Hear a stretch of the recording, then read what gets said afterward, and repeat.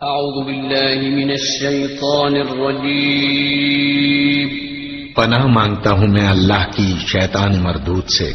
بسم اللہ الرحمن الرحیم شروع اللہ کا نام لے کر جو بڑا مہربان نہایت رحم والا ہے۔ اسأل ایان یوم القیامہ فإذا برق البصر وخسف القمر وجمع الشمس والقمر يقول الإنسان يومئذ أين المفر كلا لا وزر إلى ربك يومئذ المستقر ينبأ الإنسان يومئذ بما قدم وأخر۔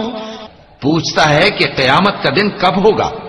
سو جب آنکھیں چندھیا جائیں اور چاند گہنا جائے اور سورج اور چاند جمع کر دیے جائیں، اس دن انسان کہے گا کہ کہاں ہے بھاگنے کی جگہ؟ کہیں نہیں، کوئی جائے پناہ نہیں۔ اس روز تمہارے پروردگار ہی کے پاس تمہیں جا ٹھہرنا ہے۔ اس دن انسان کو جو عمل اس نے آگے بھیجے اور جو پیچھے چھوڑے ہوں گے سب بتا دیے جائیں گے۔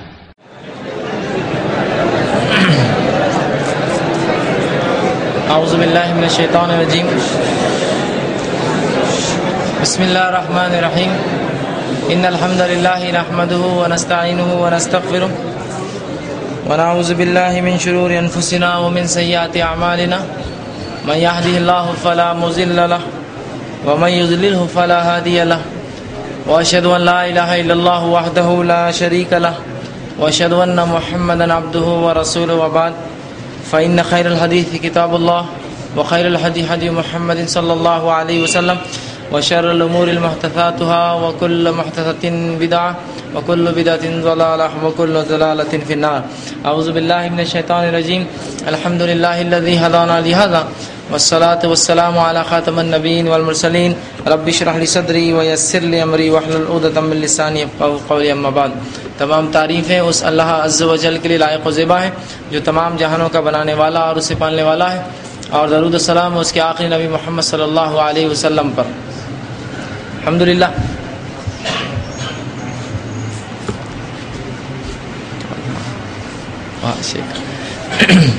الحمدللہ جس طرح سے ہم نے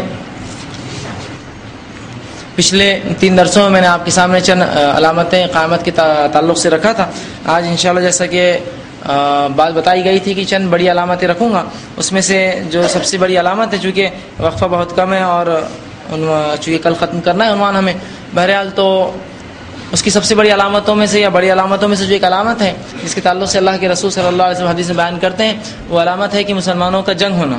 اور اس کے تعلق سے اب میں حدیث کے حوالے نہ دیتے ہوئے ایک جس کو کہیں گے مختلف احادیث کا مجموعہ لے کر ایک آپ کو جو ہے ایک بترتیب ایک کڑی پورا کر بتاتا ہوں تاکہ آپ بات کو سمجھ لیں، ورنہ احادیث میں ایک بات ایک طرف آتی ہے، دوسری بات دوسری طرف، میں اس کو ایک کڑی میں پورا دیتا ہوں تاکہ ایک آپ کے سامنے جو ہے پورا ایک سلسلے وار واقعہ چلتا رہے۔ تو رسول اللہ صلی اللہ علیہ وسلم نے فرمایا کہ قیامت سے پہلے مسلمانوں کی جو ہے بہت گھماسان جو ہے جنگ ہوں گی، اور یہ جنگ رومیوں سے ہوں گی۔ اس سے پہلے کا واقعہ لیکن رسول اللہ یوں فرماتے ہیں کہ رومی یا عیسائی، الفاظ خاص ہے، عیسائی اور مسلمان مشترکہ مل کر ایک تیسری حکومت سے لڑیں گے، ایک تیسری طاقت سے لڑیں گے جو ان پر جبر کریں گی، ہے نا۔ اور آج حالات اسی قسم کے ہیں کہ مسلمان ایک ہے اور دوسرے بھی ایسے ممالک ہیں جو آج کچھ لوگوں کی حرکتوں سے پریشان ہیں، یا اکثر علماء نے یا ان کے اقوال اس طرح سے کہ وہ مسلمانوں کے علاقے اور اسی طرح عیسائیوں سے مراد یورپین جو کنٹریز ہیں یہ مل کر جو ہے مشترکہ ایک فوج بنائیں گے جو تیسرے محاذ پہ جائیں گے۔ رسول اللہ فرماتے ہیں ایک تھرڈ فرنٹ رہیں گا جس سے وہ لڑیں گے، لیکن چونکہ وہ بہت طاقتور ہوں گا، نہ مسلمانوں زخمی ہوں گے نہ وہ، تو دونوں مل کر مشترکہ ایک جنگ کریں گے، اور رسول اللہ فرماتے ہیں بہت خطرناک جنگ ہوں گی، اور اللہ کے رسول صلی اللہ علیہ وسلم نے اس کی بڑی تفصیلات دی جنگ کی، اور مسلمان اور یہودی لڑیں گے اور تیسری طاقت سے جو ہے وہ جنگ جیت لیں گے، اور جیتنے کے بعد مسلمان فوجیں اور عیسائی فوجیں گھر لوٹتی ہوں گی۔ رسول اللہ فرماتے ہیں ایک میدان میں دمشق شام کے علاقوں میں ایک میدان میں آئیں گے، نچلے قسم کا میدان ہوگا، ایک صلیبی ایک شخص جو ہے عیسائی اٹھیں گا اور کہیں گا صلیب کی جیت ہوئی، صلیب کی وجہ سے ہم جیت گئے، اور جبکہ یہ معاہدے کے خلاف بات ہوگی. معاہدہ یہ ہوگا کہ نہ آپ صلیب کی بات کریں گے نہ ہم آپ سے وہ کریں گے، یہ معاہدے کے خلاف بات کریں گے وہ، اور صلیب کی جیت ہوئی کہیں گے. ایک مسلمان نوجوان اٹھیں گا اور اس صلیب کو توڑ دیں گا. ایک روایت میں ہے کہ صلیب کو توڑ کر اس شخص کو قتل کر دیں گا، جس سے وہ معاہدہ ختم ہو جائے گا ایک طرفہ، اور جو ہے عیسائی مسلمانوں کے خلاف جنگ کے لیے شام میں آ جائیں گے. اور اس وقت ترکی جو ہوگا وہ مسلمانوں سے ہٹ کر ہوگا، یا مسلمانوں کے پاس نہیں ہوگا بلکہ کفاروں کی اس پر حکومت ہوں گی، اور قسطنطنیہ جو ہے وہ ان کا مرکز ہوگا، اور مسلمانوں کی فوجیں ہوں گی. اور اللہ کے رسول صلی اللہ علیہ وسلم نے فرمایا کہ پھر مسلمان لڑنے کے لیے ان سے جو ہے آگے بڑھیں گے، اور جو ہے ان دونوں کی گھماسان جنگ ہوں گی، جو کہ شام کے ایک علاقے میں عماق یا عمیق کے نام سے جو مشہور علاقہ ہے. حدیث میں 2-3 الفاظ آئے. بہرحال اب ہو سکتا ہے وہ شہر تھا یا کسی زمانے میں بن جائیں گا، یہ قیامت سے پہلے کی بات ہے. اس نامی اس شہر کے پاس دمشق شام میں وہ جمع ہوں گی دونوں فوجیں. اور عیسائی جو ہے آپ بول دو تیزی سے. کسی عمران یار خان کے لیے کچھ لوگ انتظار کر رہے ہیں نیچے، خواتین، ان سے گزارش ہے کہ وہ باہر جائیں. عمران یار خان.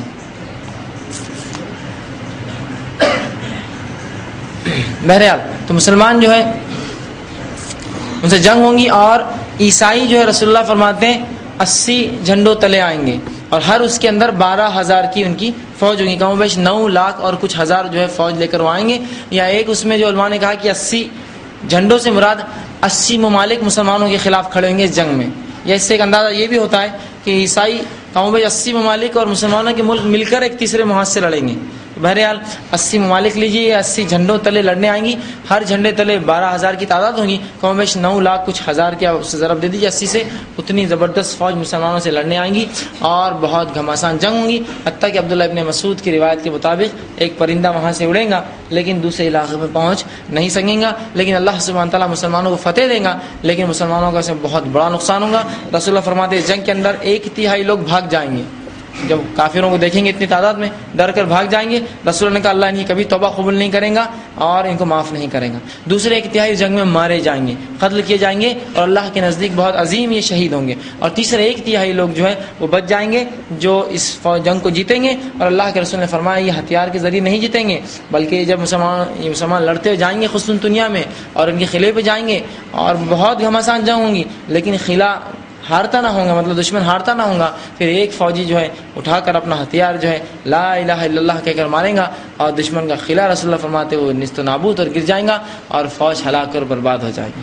وہ اس سے ہی پتہ چلتا ہے عقیدہ توحید کلمہ شہادت یہ بہت اہمیت کی چیز ہے، کہ وہاں بھی جو ہے رسول اللہ فرماتے کو ہتھیار نہیں، عقیدہ توحید لا الہ الا اللہ انہیں فتح دلائیں گا اس معاملے. اور مسلمان ہتھیار ماریں گا، اور ظاہر سی بات ہے جنگ جو ہے کوئی تیر اور جو ہے اس کو کہیں گے پرانے زمانے کی جنگ نہیں، یہ جنگ آپ انداز لگے ایک دم جدید آلات سے ہوں گی. آج کے جدید آلات سے بھی جدید آلات، پتہ نہیں واللہ عالم کس قسم کے آلات اور ہتھیار اس زمانے میں ہوں گے جس سے یہ جنگ ہونے والی ہے. اس کی گھماسان ہونا اسی سے آپ انداز لگا سکتے ہیں ہتھیار آج کس قسم کے خطرناک ہتھیار ہیں. تو یہ آنے والے دور کی بات کر رہا ہوں میں، جو ایج سائنس ٹیکنالوجی اور ہر چیز میں آگے بڑھ جائیں گی، تو یہ انداز آپ کر سکتے ہیں جنگ کس قسم کی خطرناک جنگ ہوں گی. اور مسلمان کی بکثرت، حتیٰ کہ ایک روایت میں فرمایا 100 میں سے صرف 1 مسلمان زندہ بچیں گے، یا 100 میں سے پرسنٹ وائز نکالتے 1% مسلمان زندہ بچیں گے. اور وہ جو ہے مال غنیمت جمع کر رہے ہیں، مال غنیمت اٹھا رہے ہوں گے کہ کوئی آ کر آواز لگائے گا مسلمانوں دجال آ گیا تمہارے اس میں، تمہارے گھروں میں جو ہے دجال آ گیا. یہ دوسری روایت کے مطابق یہ تو جنگ کا معاملہ تھا، لیکن یہ جنگ کون لڑیں گا، کون اس جنگ میں شامل ہوگا؟ تو اس تعلق سے پھر دوسری حدیث میں یہ آتا ہے کہ اس سے پہلے، اس جنگ سے پہلے جو ہے مسلمانوں جو ہے استنبول جو جیتیں گے یا پوری جنگ ہوں گی، اس میں ان کا لیڈر کون ہوگا؟ تو اس تعلق سے دوسری روایت آتی ہے کہ مہدی کا ظہور ہوگا. اللہ سبحانہ تعالیٰ ایک شخص، اور جب یہ قیامت کا وقت ہوگا اور یہ علامتیں ظاہر ہوں گی، جب مسلمانوں کی خلافت آ چکی ہوں گی، تبھی تو مسلمانوں کی ایک فوج اور یورپ کی ایک فوج ملیں گی. کچھ نہ کچھ ایسے پاورز ہوں گے یہ جو ایک دوسرے کی رسپیکٹ کرتے ہیں، سمجھے نا. کوئی ایک کمزور طاقت کا کوئی بہت بڑی طاقت عزت نہیں دیتی ہے. ایک رسپیکٹیبل کب ہوتا ہے؟ جب عزت کب ملتی ہے؟ جب کچھ نہ کچھ برابر ہم جیسا ہو. مسلمانوں کی خلافت ہوں گی اور خلیفہ کا انتقال ہو جائے گا. اور مہدی جو ہوں گے رسول اللہ صلی اللہ علیہ وسلم فرماتے ہیں وہ شام سے نکل کے مکہ میں آئیں گے، اور کچھ لوگ ان کا پیچھا کریں گے اور خلیفاؤں کے بیٹے میں اختلاف ہو جائے گا حکومت پر، کون خلیفہ بنے گا، اور خوب وہ جھگڑیں گے، اور مہدی جو ہے مکہ آئیں گے اور حرم کے اندر تشریف لائیں گے، اور اس وقت ایک فوج نکلیں گے، لوگ کہیں گے کہ یہ مہدی جو ہے، یہ شخص جس کے تعلق سے رسول اللہ فرماتے ہیں اس کا نام میرے نام جیسا اور اس کے باپ کا نام میرے باپ کے نام سے ہوگا اور یہ میری نسل سے ہوگا، اللہ رسول اللہ کے خاندان سے، نام محمد بن عبداللہ یا نام محمد یا احمد بن عبداللہ، دونوں میں سے کوئی ایک نام ہوگا، محمد بن عبداللہ یا احمد بن عبداللہ، رسول اللہ کی خاندان سے ہوگا، اور رسول اللہ فرماتے ہیں ناک نقشہ اس کا میرے جیسا نہ ہوگا، باقی نام وام اس کا حسب نسب مجھ سے آئیں گا، ناک نقشہ مجھ سے جو ہے اس کا الگ ہوگا ہٹ کر، اور جو اللہ سبحانہ تعالیٰ مہدی کو راتوں رات ہدایت دیں گے۔ اب انہیں مہدی کیوں کہتے ہیں؟ لوگ سمجھتے ہیں مہدی علیہ السلام تو کوئی تو بھی نبی ہے مہدی، یاد رکھیں مہدی کوئی نبی نہیں ہے، یہ غلط فہمی ذرا نکال دیجیے، اس کا ازالہ کیجیے، مہدی نبی نہیں ہے،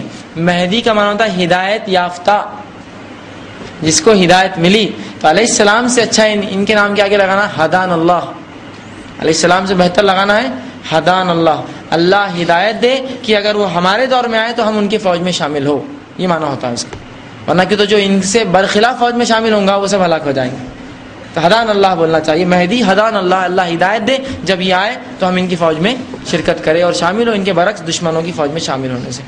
تو لوگ سمجھتے کوئی علیہ السلام یا کوئی نبی، کوئی نبی نہیں، ایک امتی ہوں گے رسول کے خاندان سے، حضرت علی کی اولاد سے، اور رسول اللہ کے نام جیسا نام اور آپ کے والد کے نام جیسا ان کے والد کا جو ہے نام ہوگا، اور مسلمانوں کے یہ لیڈر ہوں گے، جب وہ آئیں گے تو خلیفہ کے لڑکے سمجھیں گے کہ یہ جو ہے ہماری پوسٹ ہتھیانے آیا ہے، اور ایک زبردست فوج جو ہے بھیجیں گے، اور وہ فوج جو ہے آتی رہیں گی مکے سے قریب، اور اچانک جو ہے وہ ایک مقام پر جمع ہوں گی، ایک زلزلہ آئے گا، پوری فوج دھس جائیں گی، اور یہی مہدی کی پہچان ہوگی کہ یہ مہدی حق ہے۔ اب ہمارے پاس کتنے مہدی آ گئے؟ کوئی حیدرآباد میں بیٹھا ہوا ہے، تو کوئی دلی میں مہدی ہے، تو بمبئی کے مہدی الگ ہے، سوڈان کے مہدی صاحب الگ ہے، یمن میں اپنے مہدی صاحب ہے ایک، اور یورپ میں کئی مہدی ہے، اور امریکہ میں مہدی ہے، اتنے مہدی ہے لیکن ایک بھی فوج نہیں ڈوبی اب تک۔ علامتیں دیکھیے نا کتنی واضح، اتنی واضح علامتیں، ایسا سورج کا چمکنا، پھر بھی اگر کوئی بیوقوف قسم کے لوگوں کو اپنا مہدی سمجھے تو اس سے برا کیا ہوگا۔ فوج دھسنا یہ علامت ہوگی مہدی کی سب سے بڑی کہ یہ مہدی حق ہے، وہ فوج دھس جائیں گی، رسول اللہ فرماتے بہت کثیر فوج ہوں گی اور لوگ دیکھنے جائیں گے اس فوج اور دھسا دی جائیں گی۔ تو اللہ کے رسول صلی اللہ علیہ وسلم سے ایک صحابیہ نے پوچھا اللہ کے رسول پھر خبر کون دیں گا یہ کہ یہ مہدی تھے اور فوج دھسی؟ کہا اللہ صرف ایک انسان کو زندہ چھوڑیں گا، وہ جا کے خبر دیں گا کہ فوج جو آئی تھی دھس جائیں گی، اور کہا بہت کثیر تعداد جمع ہوں گی جنگ کو دیکھنے، جو مہدی کے خلاف جو لوگ آئیں گے لڑنے، اور وہ لوگ بھی سب اس میں غرق ہو جائیں گے۔ تو صحابہ نے اللہ کے رسول ان کا کیا گناہ ہوگا، وہ کیوں ڈوبیں گے اس فوج میں؟ تو کہا جب وہ اٹھیں گے اپنی اپنی نیتوں سے اٹھائے جائیں گے، مطلب جو لڑنے آئے تھے وہ برائی کی نیت سے اٹھیں گے، جو دیکھنے آئے تھے وہ اچھائی مطلب دیکھنے کی نیت سے اٹھیں گے، ہر شخص اپنی نیت سے اٹھایا جائیں گا، اور اس کے بعد وہ دھسیں گے، اس کے بعد لوگ ایک کے بعد ایک سمجھ جائیں گے یہی مہدی برحق ہے، وہ زلزلے دھسنے کے بعد فوج آ کر ان کے ہاتھ پر بیعت کریں گے، اور یہ جو واقعہ ہوگا یہ مدینے کے پاس جو ہے مقام احد کی جو جنگ ہوئی اس پہاڑ کے قریب ہی دھسیں گی، اور پھر لوگ سمجھ جائیں گے مہدی ہے، لوگ جوگ در جوگ آئیں گے، اور کعبے میں اللہ کے رسول فرماتے ہیں بیت اللہ اور مقام ابراہیم یا سنگ اسود اور مقام ابراہیم کے بیچ میں وہ کھڑے ہوں گے، لوگ ان کے ہاتھ پر بیعت کریں گے اور ان کی فوج میں شامل ہوں گے، اور وہی فوج پھر مشترکہ بن کے یورپ کے ساتھ مل کر جنگ کریں گی، اور اس کے بعد پھر وہ بغاوت ہونے کے بعد پھر یہی مہدی ہوں گے جو مسلمانوں کے لیڈر ان سے جنگ کریں گے، حتیٰ کہ اللہ کے رسول فرماتے ہیں مہدی جب آئیں گا وہ دنیا کو اس طرح سے خوشحالی سے بھر دے گا جس طرح اس سے پہلے وہ بدحالی سے برائی سے بھری ہوئی تھی، امن و امان ہر طرف ہوگا، اور مہدی 5 7 یا 9 سال حکومت کریں گے، حدیث میں 3 الفاظ ہیں 5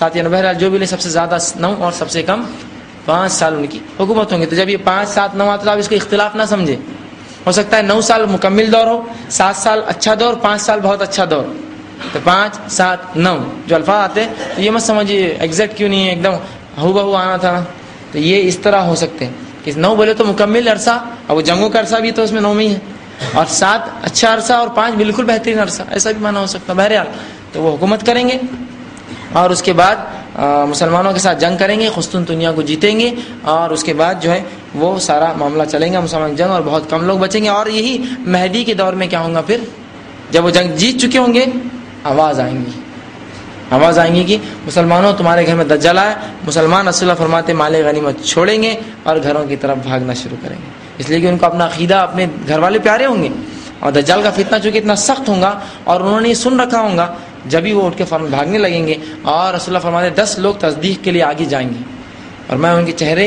ان کے گھوڑے اور ان کے نام تم کو ان کے باپ کے نام کے ساتھ بتا سکتا ہوں، اور وہ جا کر نکلیں گے۔ اب کچھ لوگ سوال کرتے ہیں جب اتنا ماڈرن دور ہوگا تو گھوڑوں کی کیا ضرورت؟ تو یاد رکھیے آج بھی فوج میں گھوڑے ہوتے ہیں نہیں ہوتے؟ ہو سکتا ہے جنگ اتنی گھماسان ہو کہ ہر الیکٹرانک آلہ کو پہچانا جا سکتا ہو، جانور کو تھوڑی آپ گھوڑے پہ جا سکتے ہیں۔ سمجھے آپ حالات کس طرح سے ہوں گے ہم نہیں جانتے۔ رسول اللہ فرماتے قیامت سے پہلے سب سے اچھا سرمایہ بکریاں ہوں گی۔ بولتے آج تو پیپر کرنسی ہے، الیکٹرانک کرنسی، بکریاں کیسا سرمایہ ہوں گی؟ لیکن ایک زمانہ آئے گا، اور آج کے حالات دیکھیے نا، بکریاں سب سے اچھا سرمایہ ہے نا۔ کتنا بڑا ایک بینک تھا AIG، ابھی ڈوبا نا، امریکن انٹرنیشنل گروپ، پورا بینک کولیپس ہو گیا، بینکرپسی۔ الیکٹرانک فارم میں پیسہ تھا، جس کے ہاتھ پیسہ کیش تھا کہ ہاتھ میں کوئی نوٹ کی شکل میں تھا، الیکٹرانک پیسہ تھا، الیکٹرانک طور سے گل ایواپوریٹ ہو گیا پورا کے پورا، $185 بلین ایک دن میں ختم ہو گیا۔ تو آپ سب سے سرمایہ کیا ہے انسان کے پاس؟ جو اس کے پاس تھا۔ تو ہو سکتا ہے قیامت سے پہلے حالات ایسے ہو جائے کہ کسی پہ کوئی بھروسہ نہیں ہو، تو بکریاں ہی سب سے اچھا سرمایہ بن جائیں گی، پھر سے دور آ جائیں گا اس بہرحال۔ تو یہ چیزیں قیامت سے پہلے حالات بدلتے جائیں گے، ایسے حالات ایک جیسے نہیں رہیں گے۔ پھر رسول اللہ فرماتے کہ وہ جو حکومت کریں گے، اور اس کے بعد جو ہے وہ ان کے گھوڑوں کی میں نشان اور ان کے باپ کے نام بھی میں تم کو بتا سکتا ہوں، اور وہ پہنچتے ہوں گے، جب گھر پہنچیں گے تو خبر آئیں گی جھوٹ خبر تھی، جھوٹی خبر تھی، کسی نے نہیں کہہ دیا۔ مسلمان تاکید کریں گے آئندہ کوئی ایسی جھوٹی افواہیں نہیں پھیلائیں گا، اور اس تاکید کے ساتھ مسلمان لوٹ کر واپس جائیں گے اور اپنی تلواریں مال غنیمت وہاں سے لے کر جو واپس آتے رہیں گے۔ دوسری بار بھی راستے میں خبر آئیں گی دجال آ گیا، اور اس بار رسول اللہ فرماتے یہ خبر حق ہوں گی اور سچی خبر ہوں گی، اور مسلمان فوراً جو ہے لپک پڑیں گے اپنے گھروں کی طرف، اور وہ جو ہے وہاں پہنچ جائیں گے اپنے گھروں کے پاس، اپنے گھروں کی حفاظت کے لیے۔ ٹھیک ہے، اب دجال جس کے تعلق سے ہم بار بار سنتے ہیں، یہ ہے کیا؟ کانا دجال، دجال، اور اس طرح سے جو ہے بہت سے اس کے ناموں سے اس کو پہچان، یہ ہے کیا؟ کچھ لوگ عجیب عجیب باتیں میں نے بھی سن رکھی ہے، آپ نے بھی سنی ہوں گی۔ دجال بولے تو بولے ایک آنکھ کا ہوں گا، ٹھیک ہے ایک آنکھ کا، تو بولے وہ یہ ہے، بولے یہ کیمرہ ایک آنکھ دیکھو، وہ ٹی وی ایک آنکھ کی، یہ کتنی بڑی اسکرین ہے نا، دو کان رہتے بولے، تو یہ ایک آنکھ۔ دجال کے تعلق سے بھی ہم کو علم نہیں کیا ہے۔ دجال رسول اللہ صلی اللہ علیہ وسلم فرماتے ہیں کہ آدم علیہ السلام سے لے کر قیامت ختم ہونے تک سب سے بڑا فتنہ جو اس دنیا میں ہوگا دجال ہوگا، حتیٰ کہ قبر کے فتنے سے بھی بڑا فتنہ ہوگا دجال۔ اتنا خطرناک فتنہ دجال، بہت بھیانک فتنہ ہوگا، اتنا کہ مسلمانوں کا ایمان بچانا مشکل ہو جائے گا، اور کمزور ایمان والے فٹافٹ ختم اسلام سے نکل کے کفر میں چلے جائیں گے۔ بہت خطرناک فتنہ ہوگا، اور یہ ایک انسان ہوگا جس کی ساری تفصیلات حدیث میں آتی ہیں، شکل و صورت، اس کے ماں باپ، اس کی حیت، اس کی پیدائش، دکھنے میں، اور ساری اتنی تفصیلات آتی ہیں۔ رسول اللہ فرماتے ہیں کہ دکھنے میں جو ہے اس کا کلر لال ہوگا، وہ قسم کے جو ہوتے ہیں، اور اس کی ڈیل ڈال بہت صحت مند ہوگا، اور اس کی گردن بہت موٹی ہوں گی، اور اس کی ایک آنکھ جو ہے خراب ہوں گی، جو کہ ایک انگور کے دانے کی جیسی گھومتے رہیں گی، دوسری آنکھ سے دیکھتا ہوں گا، سر پہ لفظ لکھا ہوں گا کافر، کافر۔ ہر مومن جس کے پاس تھوڑا بھی ایمان ہوگا پڑھ لیں گا، دوسرے لوگ نہیں پڑھ سکیں گے اس کو، کافر لکھا ہوا ہوں گا، اور گھنگرالے اس کے بال ہوں گے، اور بڑی اس کی حیت کے تعلق سے، اور یہودی اس کے ماں باپ ہوں گے، اور ان کے نکاح کے 30 سال بعد وہ پیدا ہوا ہوں گا، اور فلاں بڑی تفصیلات، یقیناً اتنا وقت نہیں ہے۔ بہرحال اس سے جو پتہ چل رہا ہے وہ ایک شخصیت ہے، ٹی وی یہ سب دجال نہیں ہوتا کچھ بھی، ٹھیک ہے، وہ ایک شخصیت ہے، پیدا ہوں گی، یہودی ماں باپ، اور ساری تفصیلات جو حدیث کے اندر آ رہی، یہ اسی کی طرف جو ہمارا اشارہ لے جا رہا ہے۔ اسی طرح جو ہے دجال کا ظہور ایسے وقت ہوگا جب مسلمان بالکل بے فکر ہوں گے۔ جنگ جیت کر انسان کتنا بے فکر ہوتا ہے، ایک دم اچانک وہ ظہور ہوگا، اور رسول اللہ فرماتے ہیں وہ جو ہے خراسان سے ظاہر ہوگا، چھپا ہوا وہ کہیں تو بھی اس طرف ہے، جزیرے جس کو بولتے ہیں ہندوستان کا جو سمندر ہے اس میں، یا اس کے نچلے علاقے میں، یا یمن کے علاقے میں ایک روایت میں آتا ہے، یمن سے لے کر ہندوستان کا جو سمندر ہے اس میں جو ہے بحر ہند جس کو بولتے ہیں ہم، انڈین اوشن جس کو بولتے ہیں، اس کے اندر کہیں اس کا جو ہے ٹھکانہ ہے۔ لیکن جب ظاہر ہوں گا تو کہاں سے ہوں گا؟ خراسان جس کو بولتے ہیں۔ آج کے دور میں جو ہے ازبکستان، قزاقستان، ترکمانستان، جو 3-4 ملک تھے اس زمانے میں، حکومتیں یا سلطنت خراسان ہوا کرتی تھی، ٹھیک ہے، تو وہاں سے وہ ظاہر ہوں گا، اور 70,000 یہودی جو اصفہان ایران کا ایک شہر ہے اصفہان، وہاں کے 70,000 یہودی اس کے لیے پہلے سے تیاری کر چکے ہوں گے، اور خراسان سے وہ نکلیں گا، اور یہ لوگ مل کر پھر پورا جو ہے دنیا کے اندر جو ہے تماشا مچائیں گے، اور سارے جو ہے کام کریں گے، تو وہ اس کا ظہور ہوگا۔ اسی طرح جو ہے اس کے تعلق سے اللہ کے رسول صلی اللہ علیہ وسلم نے ایک بار، صحابہ کہتے ہیں کہ رسول اللہ صلی اللہ علیہ وسلم نے ہمیں دجال کے بارے میں بتایا، اور ایسا بتایا، صحابہ کہتے ہیں کہ ہمیں ڈر لگنے لگا کہ کہیں پیچھے جھاڑوں میں نہ ہو، ہم ڈرنے لگے کھجوروں کی جھاڑوں میں نہ ہو۔ تو اللہ کے رسول صلی اللہ علیہ وسلم نے جب ہمیں دیکھا تو کہا تم ڈر رہے ہو؟ تو کہا اللہ کے رسول آپ نے اتنا بتایا ہمیں کہ ہم ڈرنے لگے. اور حدیث میں آتا ہے رسول اللہ نے اس دن فجر سے لے کر ظہر، ظہر سے لے کر عصر، عصر سے لے کر مغرب تک علامت قیامت بتائی صحابہ کو. ایک ساتھ پورا دن صرف درس دیا علامت قیامت مسجد میں. صحابہ کہنے لگے کہ ہمیں ایسا ڈر لگا کہ صاحب پیچھے چھپا ہو، ہم نکلنے کو ڈرنے لگے. رسول اللہ کیا تم ڈرتے ہو اس سے؟ تو کہا اگر میرے ہوتے ہوئے آ گیا تو تم بے فکر ہو، میں اس کے لیے کافی ہوں. تو یہ حدیث میں لیکن ایک نقطہ بہت امپورٹنٹ ہے، اہم ہے، کہ رسول اللہ نے اس چیز کا اظہار کیا کہ میرے دور میں بھی آ سکتا ہے. وہ تبھی تو کہا آ گیا تو میں دیکھ لوں گا اس کو، لیکن اگر میں چلا جاؤں تو انشاءاللہ مسلمانوں کو اللہ ایسی طاقت قوت تقویت دیں گا، اس سے نپٹ لیں گے. تو اس سے یہ حدیث سے ایک بات کا اور چیز جو ظاہر ہوتی ہے وہ یہ کہ رسول اللہ کا میں سنبھال لوں گا، مطلب یہ ڈر تھا کہ ان کے دور میں بھی وہ آ سکتا ہے. تبھی تو کہا کہ میں کافی ہو جاؤں گا اس کے لیے، تم ڈرو مت. اور اس کے بعد ایک واقعہ ہوا، یہ حدیث میں جو رسول اللہ نے صبح سے لے کر شام تک علامات قیامت بتائی، اس کے بعد صحابہ فرماتے ہیں کہ ایک شخص پھر جو ہے مدینہ آیا اور رسول اللہ سے باتیں کرنے لگا. اور رسول اللہ اس دن نماز کو دیر سے آئے. ہم نے کہا اللہ کے رسول آپ کہاں رک گئے تھے؟ تو کہا تمیم جو ایک اداری بول کے ایک شخص تھے، وہ عیسائی تھے، بعد میں اسلام قبول کیا، اس نے مجھے اس کی باتوں نے مجھے روک رکھا تھا. کہا تمیم نے کیا باتیں بتائی؟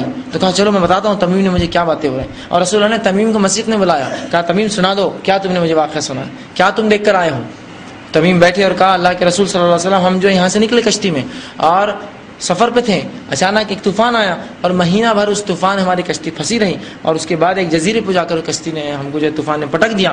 ہم وہاں سے اترے اور جزیرے پہ جب گئے تو ایک شخص کو دیکھا. ایک روایت میں عورت کا لفظ ہے، ایک روایت میں ایسا شخص، ایسا جانور یا ایسا انسان جیسا نہ اس کا اگلا سمجھتا نہ پچھلا سمجھتا، اور اتنے بال اس کے جسم پر تھے کہ نہ اس کا چہرہ دکھتا نہ اس کی پیٹھ دکھتی، نہ اس کا اگلا کیا ہے نہ اس پچھلا کیا ہے، اور پورا جسم پر اس کے بال تھے.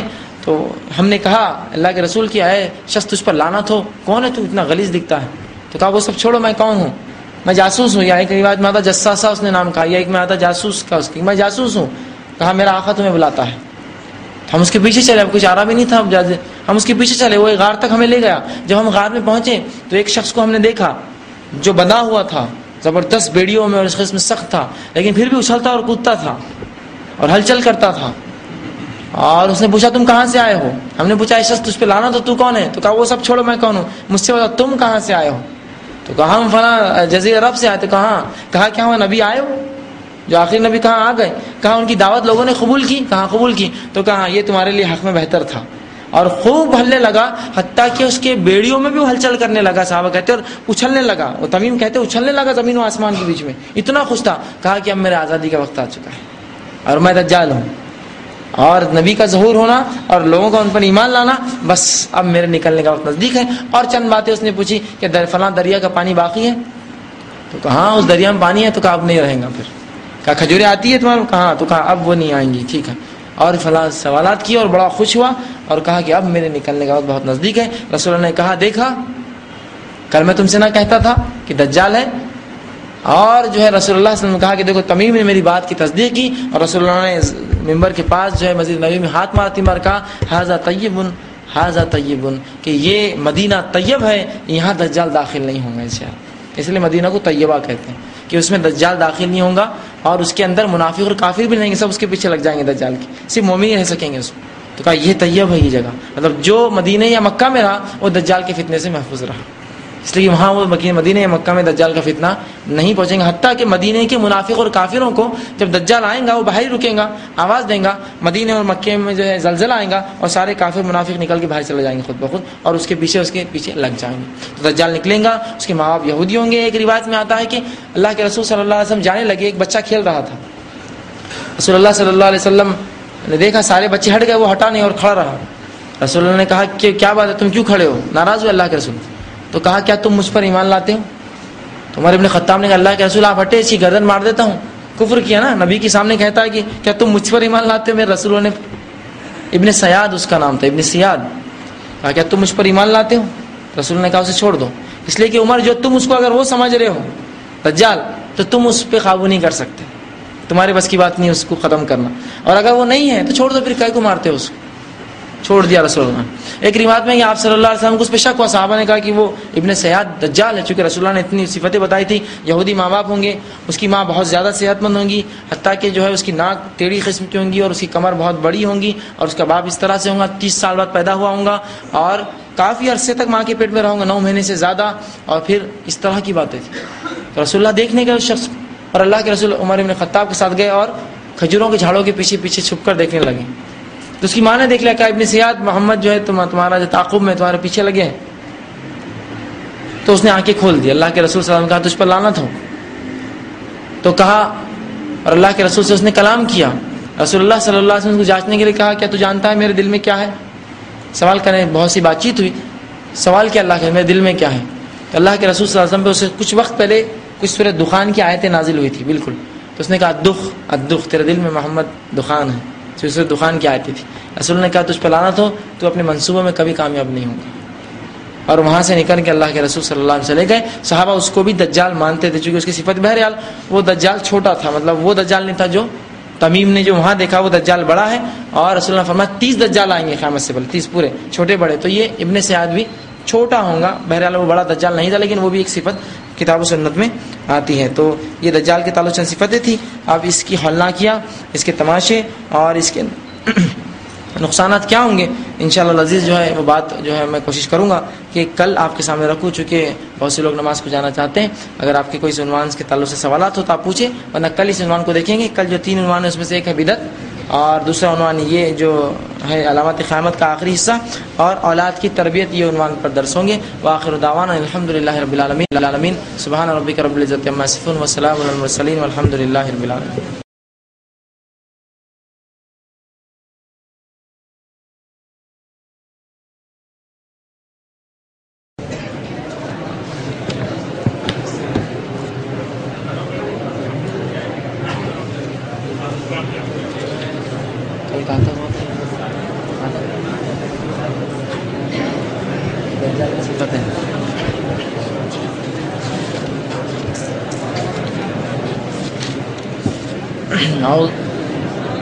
اعوذ باللہ من الشیطان الرجیم.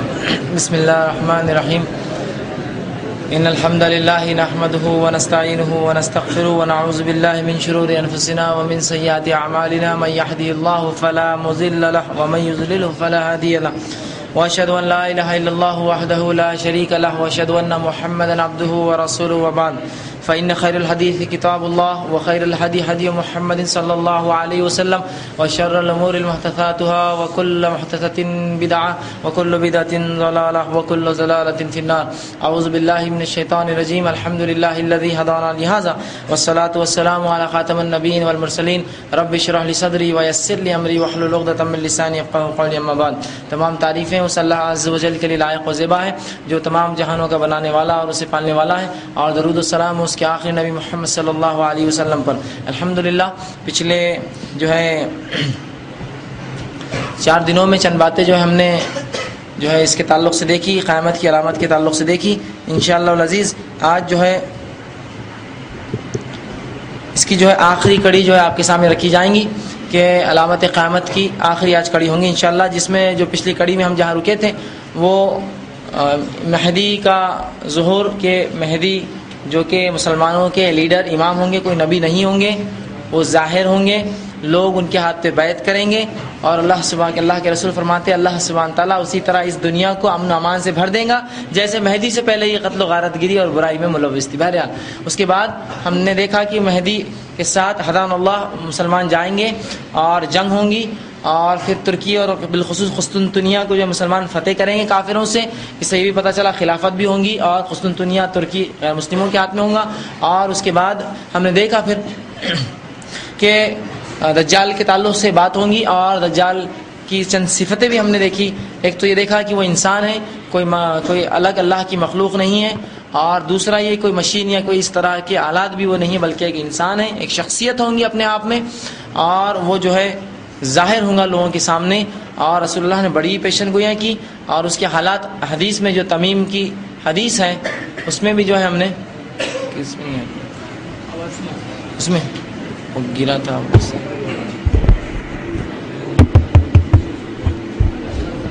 نہیں, اس کو ہاتھ بند, وہ پھر بند ہو گیا بٹن, تھوڑا سا بٹن بند ہو گیا پھر سے.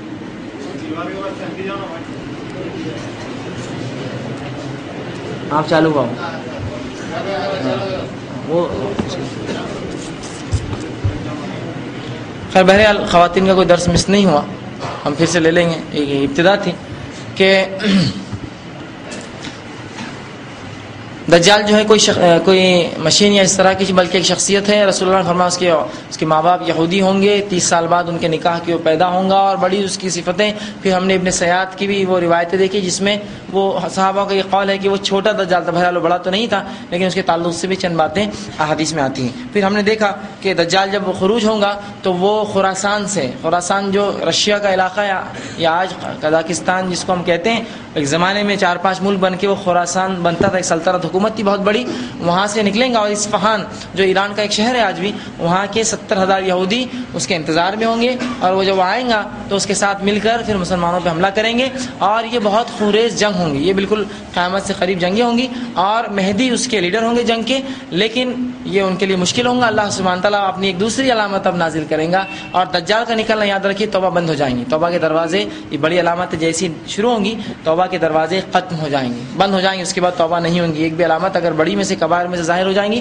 توبہ کے دروازے بند. بالخصوص مہدی کے تعلق سے تو علماء نے اختلاف کیا، لیکن بہرحال دجال کے نکلنا کہا اب خلاص، اب وہ توبائیں قبول نہیں ہوں گی، لوگ رسول اللہ فرماتے ہیں. بہرحال تو وہ نکلیں گا اور اس کے بعد جو اصفہان سے وہ نکل کے 40 دن اس کا فتنہ اس دنیا میں چلیں گا. اور اس کے فتنے کی شدت رسول اللہ صلی اللہ علیہ وسلم فرماتے ہیں وہ اتنی ہوں گی کہ زمین و آسمان آدم علیہ السلام سے لے کر اس کائنات خاتمے تک اتنا بڑا کوئی جو ہے فتنہ نہیں اٹھاؤں گا جتنا بڑا فتنہ دجال کا تھا. حتیٰ کہ صحابہ کو جب رسول اللہ نے دجال کے بارے میں بتایا تو صحابہ ڈر گئے. میں نے روایت آپ کے سامنے رکھی. اسی طرح ماں عائشہ رضی اللہ عنہ کے سامنے جب اللہ کے رسول نے دجال کہا تو وہ رونے لگی، گویا صحابہ اس سے ڈرتے تھے. مطلب اس کا فتنہ ہی اتنا زیادہ ہوگا. انشاءاللہ اس کا فتنہ کیا ہوگا، اس کی شخصیت میں نے رکھی. اس کا قد رسول اللہ فرماتے کم ہوگا، ڈیل ڈال بہت زبردست ہوگا اور جو ہے اسی طرح گھنگرالے بال ہوں گے، ایک آنکھ اس کی خراب ہوں گی، چہرے سر پہ لکھا ہوگا کفر کافر. اور ہر ایمان والا چاہے پڑھا لکھا ہو یا ان پڑھ، رسول اللہ فرماتے پڑھ لیں گا. ہر ایمان والا چاہے پڑھا لکھا ہو چاہے ان پڑھ ہو، وہ کافر لفظ پڑھ لیں گا اور اس سے شر سے بچیں گا. اب دجال جو ہے اس کا فتنہ ہوگا کیا جس سے ہم اتنا ڈر رہے ہیں، یا جو رسول نے ڈرایا فتنہ ہے کیا؟ واقعتاً جب اس کا فتنہ ہم دیکھیں گے، اللہ رب العزت نے اتنی اس کو چھوٹ دے رکھی ہوں گی اور ایسے سے یہ کام کریں گا کہ جو عام انسان نہیں کر سکتا. اور 40 دن اس کا فتنہ ہوگا. رسول فرماتے ہیں پہلا دن اس کا سال کے برابر ہوگا اس کے فتنے کا، اور دوسرا دن مہینے کے برابر ہوگا، اور تیسرا ہفتے کے برابر، اور باقی عام دنوں کے جیسے. تو کم بیش اس کا فتنہ کوئی 13 مہینے یا قریب 14 مہینے قریب اس کا فتنہ جو ہے چلے گا. 40 دن میں سے 3 دن، ایک سال، 1 مہینہ، 1 ہفتہ، اور اس کے بعد پھر 40 دن آپ سے 12 مہینے اور جو ہے 14 مہینے اور کچھ دن اس کا فتنہ جو دنیا میں چلیں گا. اور جو ہے وہ دنیا کا کوئی شہر اور بستی نہیں چھوڑیں گا جہاں اپنا فتنہ اس کا نہیں پہنچے گا، سوائے حرمین کے مکہ اور مدینہ چھوڑ کر. اب اس کا فتنہ ہوگا کیا جس سے اتنا رسول اللہ نے بتایا، جو صحابہ ڈر گئے، رونے لگے، گھبرانے لگے.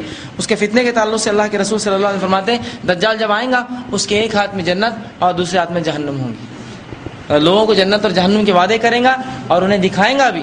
رسول اللہ فرماتے جو اس کی جنت میں داخل ہوا وہ اللہ کی جہنم میں داخل ہوگا، اور جو اس کی جہنم میں داخل ہوا وہ اللہ کی جنت میں داخل ہوگا.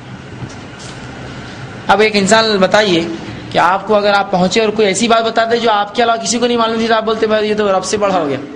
وہ جنت اور جہنم بتائیں گا اور اپنے آپ کو پہلے نیک انسان ظاہر کریں گا، پھر نبوت کا دعویٰ کریں گا، پھر خدا ہونے کا دعویٰ کریں گا. اس طرح سے اس کا سلسلہ رہیں گا. ایک نیک انسان، نبی، اور پھر جو ہے رسول ہونے کا نبی، اور اس کے بعد جو ہے خدائی دعویٰ وہ کر بیٹھیں گا. اب اس کے جو ہے اس کے فتنے ہوں گے کیا؟ ایک تو جنت اور جہنم بتائیں گا. دوسرا آپ صلی اللہ علیہ وسلم فرماتے جنت جو ہے دجال کے پاس جو ہے بہتے ہوئے دریائے ہوں گے، یا ایک روایت میں آتا ہے کہ اس کے پاس 2 دریا ہوں گے، آنکھ کا اور ایک پانی کا. جو اس کے آنکھ کے دریا میں داخل ہوں گا وہ جو ہے شیرین پانی پئیں گا، اور جو اس کے شیرین پانی کے دریا مطلب پانی میں داخل ہوں گا وہ آنکھ جو ہے حاصل کریں گا. اسی طرح آپ صلی اللہ علیہ وسلم فرماتے دجال جو لوگوں کے پاس جائیں گا کہیں گا کیا تم مجھ پر ایمان لاتے ہو رب ہونے پر؟ لوگ کہیں گے نہیں ہم ایمان نہیں لاتے ہیں. کہیں گا کیا میں آسمان سے بارش برسا دیں گا حکم دوں گا، اگر آسمان بارش برسا دے تو مجھ پر ایمان لاؤں گے؟ لوگ کہیں گا. اور وہ آسمانوں کو حکم دیں گا، آسمان بارش برسائیں گے. زمین کو حکم دیں گا، زمین اناج اگائیں گی. زمین کو حکم دیں گا، زمین اپنے خزانے نکال کے اوپر رکھ دیں گی. یہ اس کا فتنہ ہوگا. اتنے بڑے وہ کام کریں گا. اور اس فتنے میں کون شخص بچیں گا صرف اس سے؟ جو با ایمان مومن ہوں گا. اب دجال کی فتنے اتنے کثیر، اتنے زیادہ ہیں کہ اس سے کوئی انتہا نہیں ہے. لیکن ایک سوال جو آتا ہے اکثر لوگوں کے ذہن میں وہ یہ ہے کہ رسول اللہ صلی اللہ علیہ وسلم کی حدیث تو ٹھیک ہے، قرآن نے کیوں اس فتنے کے بارے میں تذکرہ نہیں کیا جو اتنا شدید ہونے والا ہے؟ جنت جہنم بتا رہا، زمین آسمان کو حکم دیتا بارش برساتی، زمین کو حکم دیتا اناج لاتی، جانوروں کو حکم دے گا دودھ دینا چالو کر دیں گے. قرآن میں کیوں نہیں؟ پھر علامہ ابن کثیر رحمہ اللہ نے اتنا پیارا جواب دیا اس کا. اور کہا اللہ سبحانہ تعالیٰ نے اس کو قرآن میں نہیں ذکر کیا، اور اس فتنے سے صرف وہی بچیں گا جو رسول اللہ صلی اللہ علیہ وسلم حدیث پر عمل کرتا تھا۔ قرآن میں نہیں تذکرہ اس کا، تو رسول کی حدیث پر عمل کرنے والے ہی اس فتنے سے بچیں گے، باقی لوگ غارت ہو جائیں گے اس فتنے کے اندر، ٹھیک ہے۔ بہرحال تو پھر وہ نکلیں گا، اور شیرین اسی طرح جو دجال آسمانوں کو حکم دیں گا بارش برسائیں گا، اور زمین کو حکم دیں گا زمین اناج اگائیں گی، اور جانور جو ہے دودھ دینا شروع کر دیں گے اگر وہ حکم دیں گا۔ اسی طرح لوگوں سے کہیں گے کیا مجھ پر ایمان لاتے ہو؟ لوگ کہیں گے نہیں، تو کہیں کیا تمہارے ماں باپ کو زندہ کر دو، تمہارے سامنے لا دو، تم ایمان لاؤ گے؟ لوگ کہیں گے ہاں، اور ان کے ماں باپ کو سامنے لا دیں گا، وہ ان سے بات کریں گے، اس کے ماں باپ کہیں گے بیٹا تم اس پر ایمان لا لو، اور پھر وہ چلے جائیں گے اور یہ شخص کافر ہو جائیں گے۔ انداز لگائے کسی کے ماں باپ مرے ہوئے بلا کر کھڑے کر دے رہا آپ کے سامنے، کیا انسان اس سامنے؟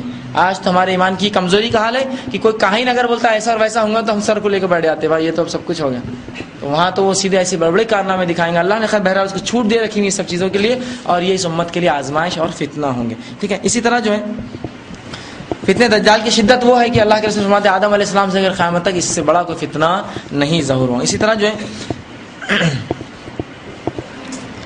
رسول اللہ فرماتے ہیں جو شخص دجال کو پالے اپنے دور میں تو وہ اس سے ملنے کی خواہش نہ کرے یا اس کے سامنے سے جانے سے گزیر کرے، اس لیے کہ جو جائیں گا وہ فتنے میں ملوث ہو جائیں گا۔ اسی طرح جو ہے فتنے دجال سے بچنے کے لیے رسول اللہ فرمائے کہ مسلمان پہاڑوں پہ جا چھپے، یہی اس کا سب سے بہترین حل ہوگا کہ مسلمان پہاڑوں پر جا کر جو ہے چھپ جائے، ورنہ اس کے بغیر اس کا کوئی چارہ نہ ہوگا۔ لیکن جو ایمان والا ہوگا، صحیح عقیدے والا، وہ انشاءاللہ اس کے فتنے سے ایسے بچیں گا کہ وہ سر پہ دیکھ لے گا کفر کافر، اور وہ اپنے ایمان کو پھر انشاءاللہ بچائیں۔ اسی طرح جو فتنے دجال اس قدر عالمگیر ہوں گا کہ سارے عالم میں یہ پھیلیں گا، سوائے مکہ مدینہ کے، اور دنیا کے سارے لوگ بالخصوص یہود نصارہ اور تمام انسانیت اس کے پیچھے چل پڑیں گی۔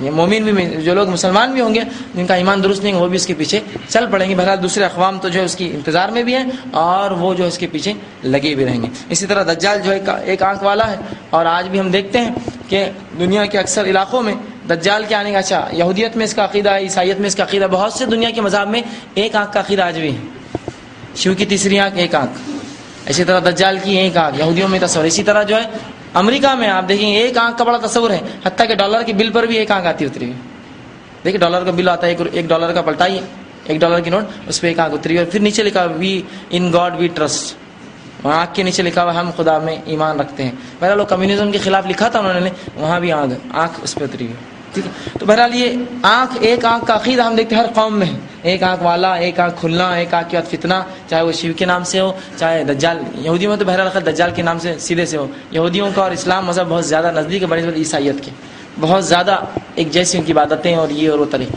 ان کے پاس تو سراسر ان کا تذکرہ ہے کہ دجال آئیں گا ایک آنکھ والا، اور اس کی عبادت بھی کرتے ہیں وہ لوگ ایک آنکھ کے معبود کی۔ بہرحال یہ ساری اس کی جو ہے بات۔ اسی طرح جو مسلمان کو مسلمان فوج بنائیں گے اور دجال سے لڑنے کے لیے جمع ہوں گے، اور شام جو ہے دارالخلافت ہوں گا، شام، ٹھیک ہے، سیریا جو ہے اور لبنان، جارڈن، یہ فلسطین جس کو کہتے ہیں یہ شام کا علاقہ، وہ جو ہے دارالحکومت ہوں گا، اور مہدی جو ہے فوج تیار کریں گے اور انتظار کریں گے، ٹھیک ہے۔ یہ دجال نکلا، ابھی پچھلا واقعہ مہدی علیہ السلام کا ہم نے چھوڑا تھا بیچ میں، اب وہ معاملہ ہوا، آواز آئی، نکلا، اور پھر مہدی واپس آئے، اب فوج تیار کر رہے ہیں جنگ لڑنے کے لیے۔ تو اللہ سبحانہ تعالیٰ اپنا ایک اور نمونہ دیں گا، عیسیٰ علیہ السلام کا نزول ہوگا۔ نزول عیسیٰ کے تعلق سے لوگوں نے بڑا کثیر اختلاف کیا، اور یہی عقیدے نے سب کو گمراہ کر کے رکھا، چاہے وہ قادیانیوں کا مسئلہ ہو یا بہائیوں کا مسئلہ ہو یا پھر مہدویوں کا مسئلہ ہو، اسی عقیدے نے جو درست عقیدہ نہیں ہونے سے آج تمام فرقے جو ہے نکلے اسلام سے۔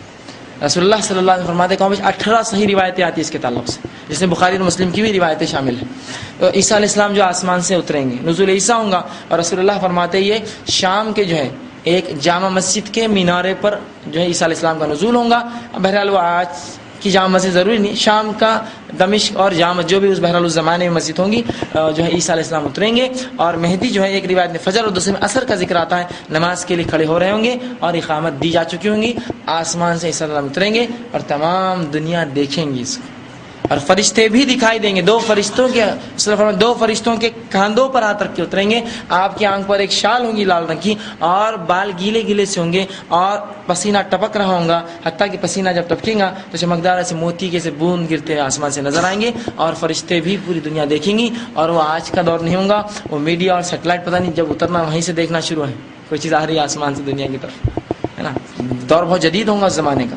آج ہم اتنی دور دیکھتے ہیں تو ظاہر سی بات ہے دنیا انسانیت دیکھیں گی اس واقعے کو، اور سب دیکھیں گے فرشتوں کو، اور عیسیٰ علیہ السلام اتریں گے اور اتر کے آ کر مہدی سلام کریں گے اور کہیں گے آئیے امامت کے لیے، تو عیسیٰ علیہ السلام کہیں گے تکبیر جو ہے اقامت تمہارے لیے دی جا چکی تھی، لہذا تم ہی نماز پڑھاؤ. اور عیسیٰ علیہ السلام پھر مہدی کے پیچھے نماز پڑھیں گے. وہ محمد صلی اللہ علیہ وسلم کی شریعت کے تابع ہوں گے، وہ آپ ہی کا کلمہ پڑھیں گے، کوئی نئی شریعت، کوئی نیا مذہب، کوئی نیا دین کچھ بھی ساتھ نہیں لائیں گے، وہی کلمہ اور سارا معاملہ وہی ہوگا عیسیٰ علیہ السلام کا. اور پھر عیسیٰ علیہ السلام جو ہے نماز پڑھیں گے اور اس کے بعد دجال سے لڑنے کی تیاری کریں گے. اور حدیث میں آتا ہے کہ وہاں سے جو مسلمانوں کی فوج نکلیں گی دجال سے لڑنے کے لیے، اور دجال جیسے ہی عیسیٰ علیہ السلام کو دیکھیں گا وہ بھاگ کھڑا ہوگا، وہاں سے نکل کر بھاگنے لگیں گا.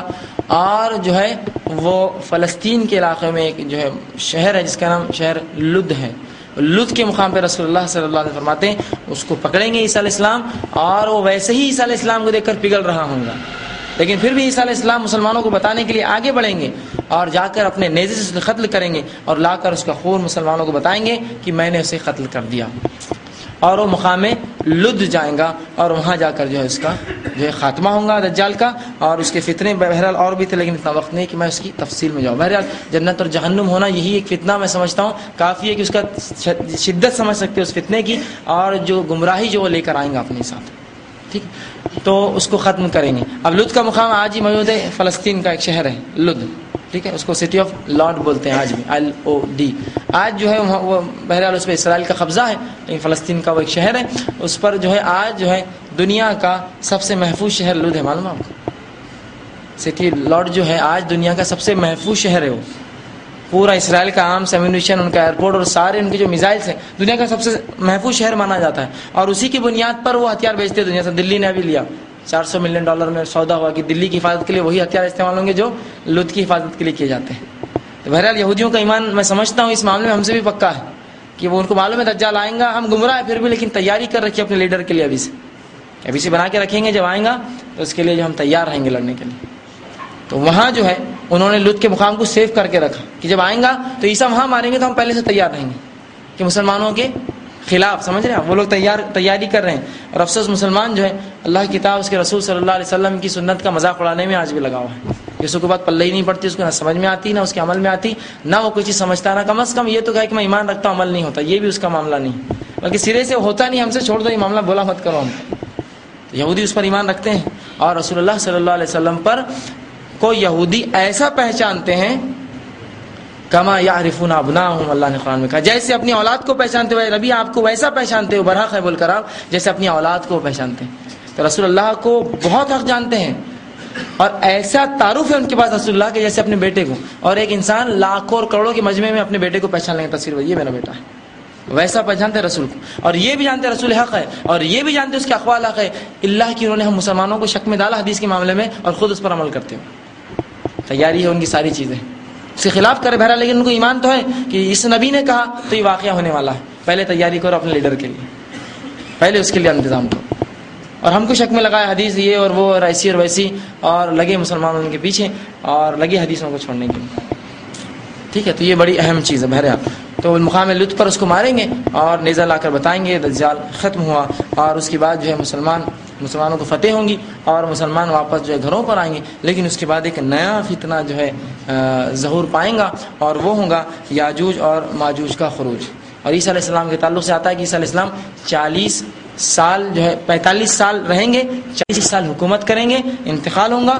اور اس کے بعد رسول اللہ صلی اللہ علیہ وسلم کی خبر کے بازو دفنا جائیں گے. اور قیامت دن اللہ کے رسول عیسیٰ علیہ السلام اور ابراہیم جو ہے ابوبکر صدیق اور عمر بن خطاب رضی اللہ عنہم یہ ساتھ اٹھیں گے، حدیث میں آتا ہے.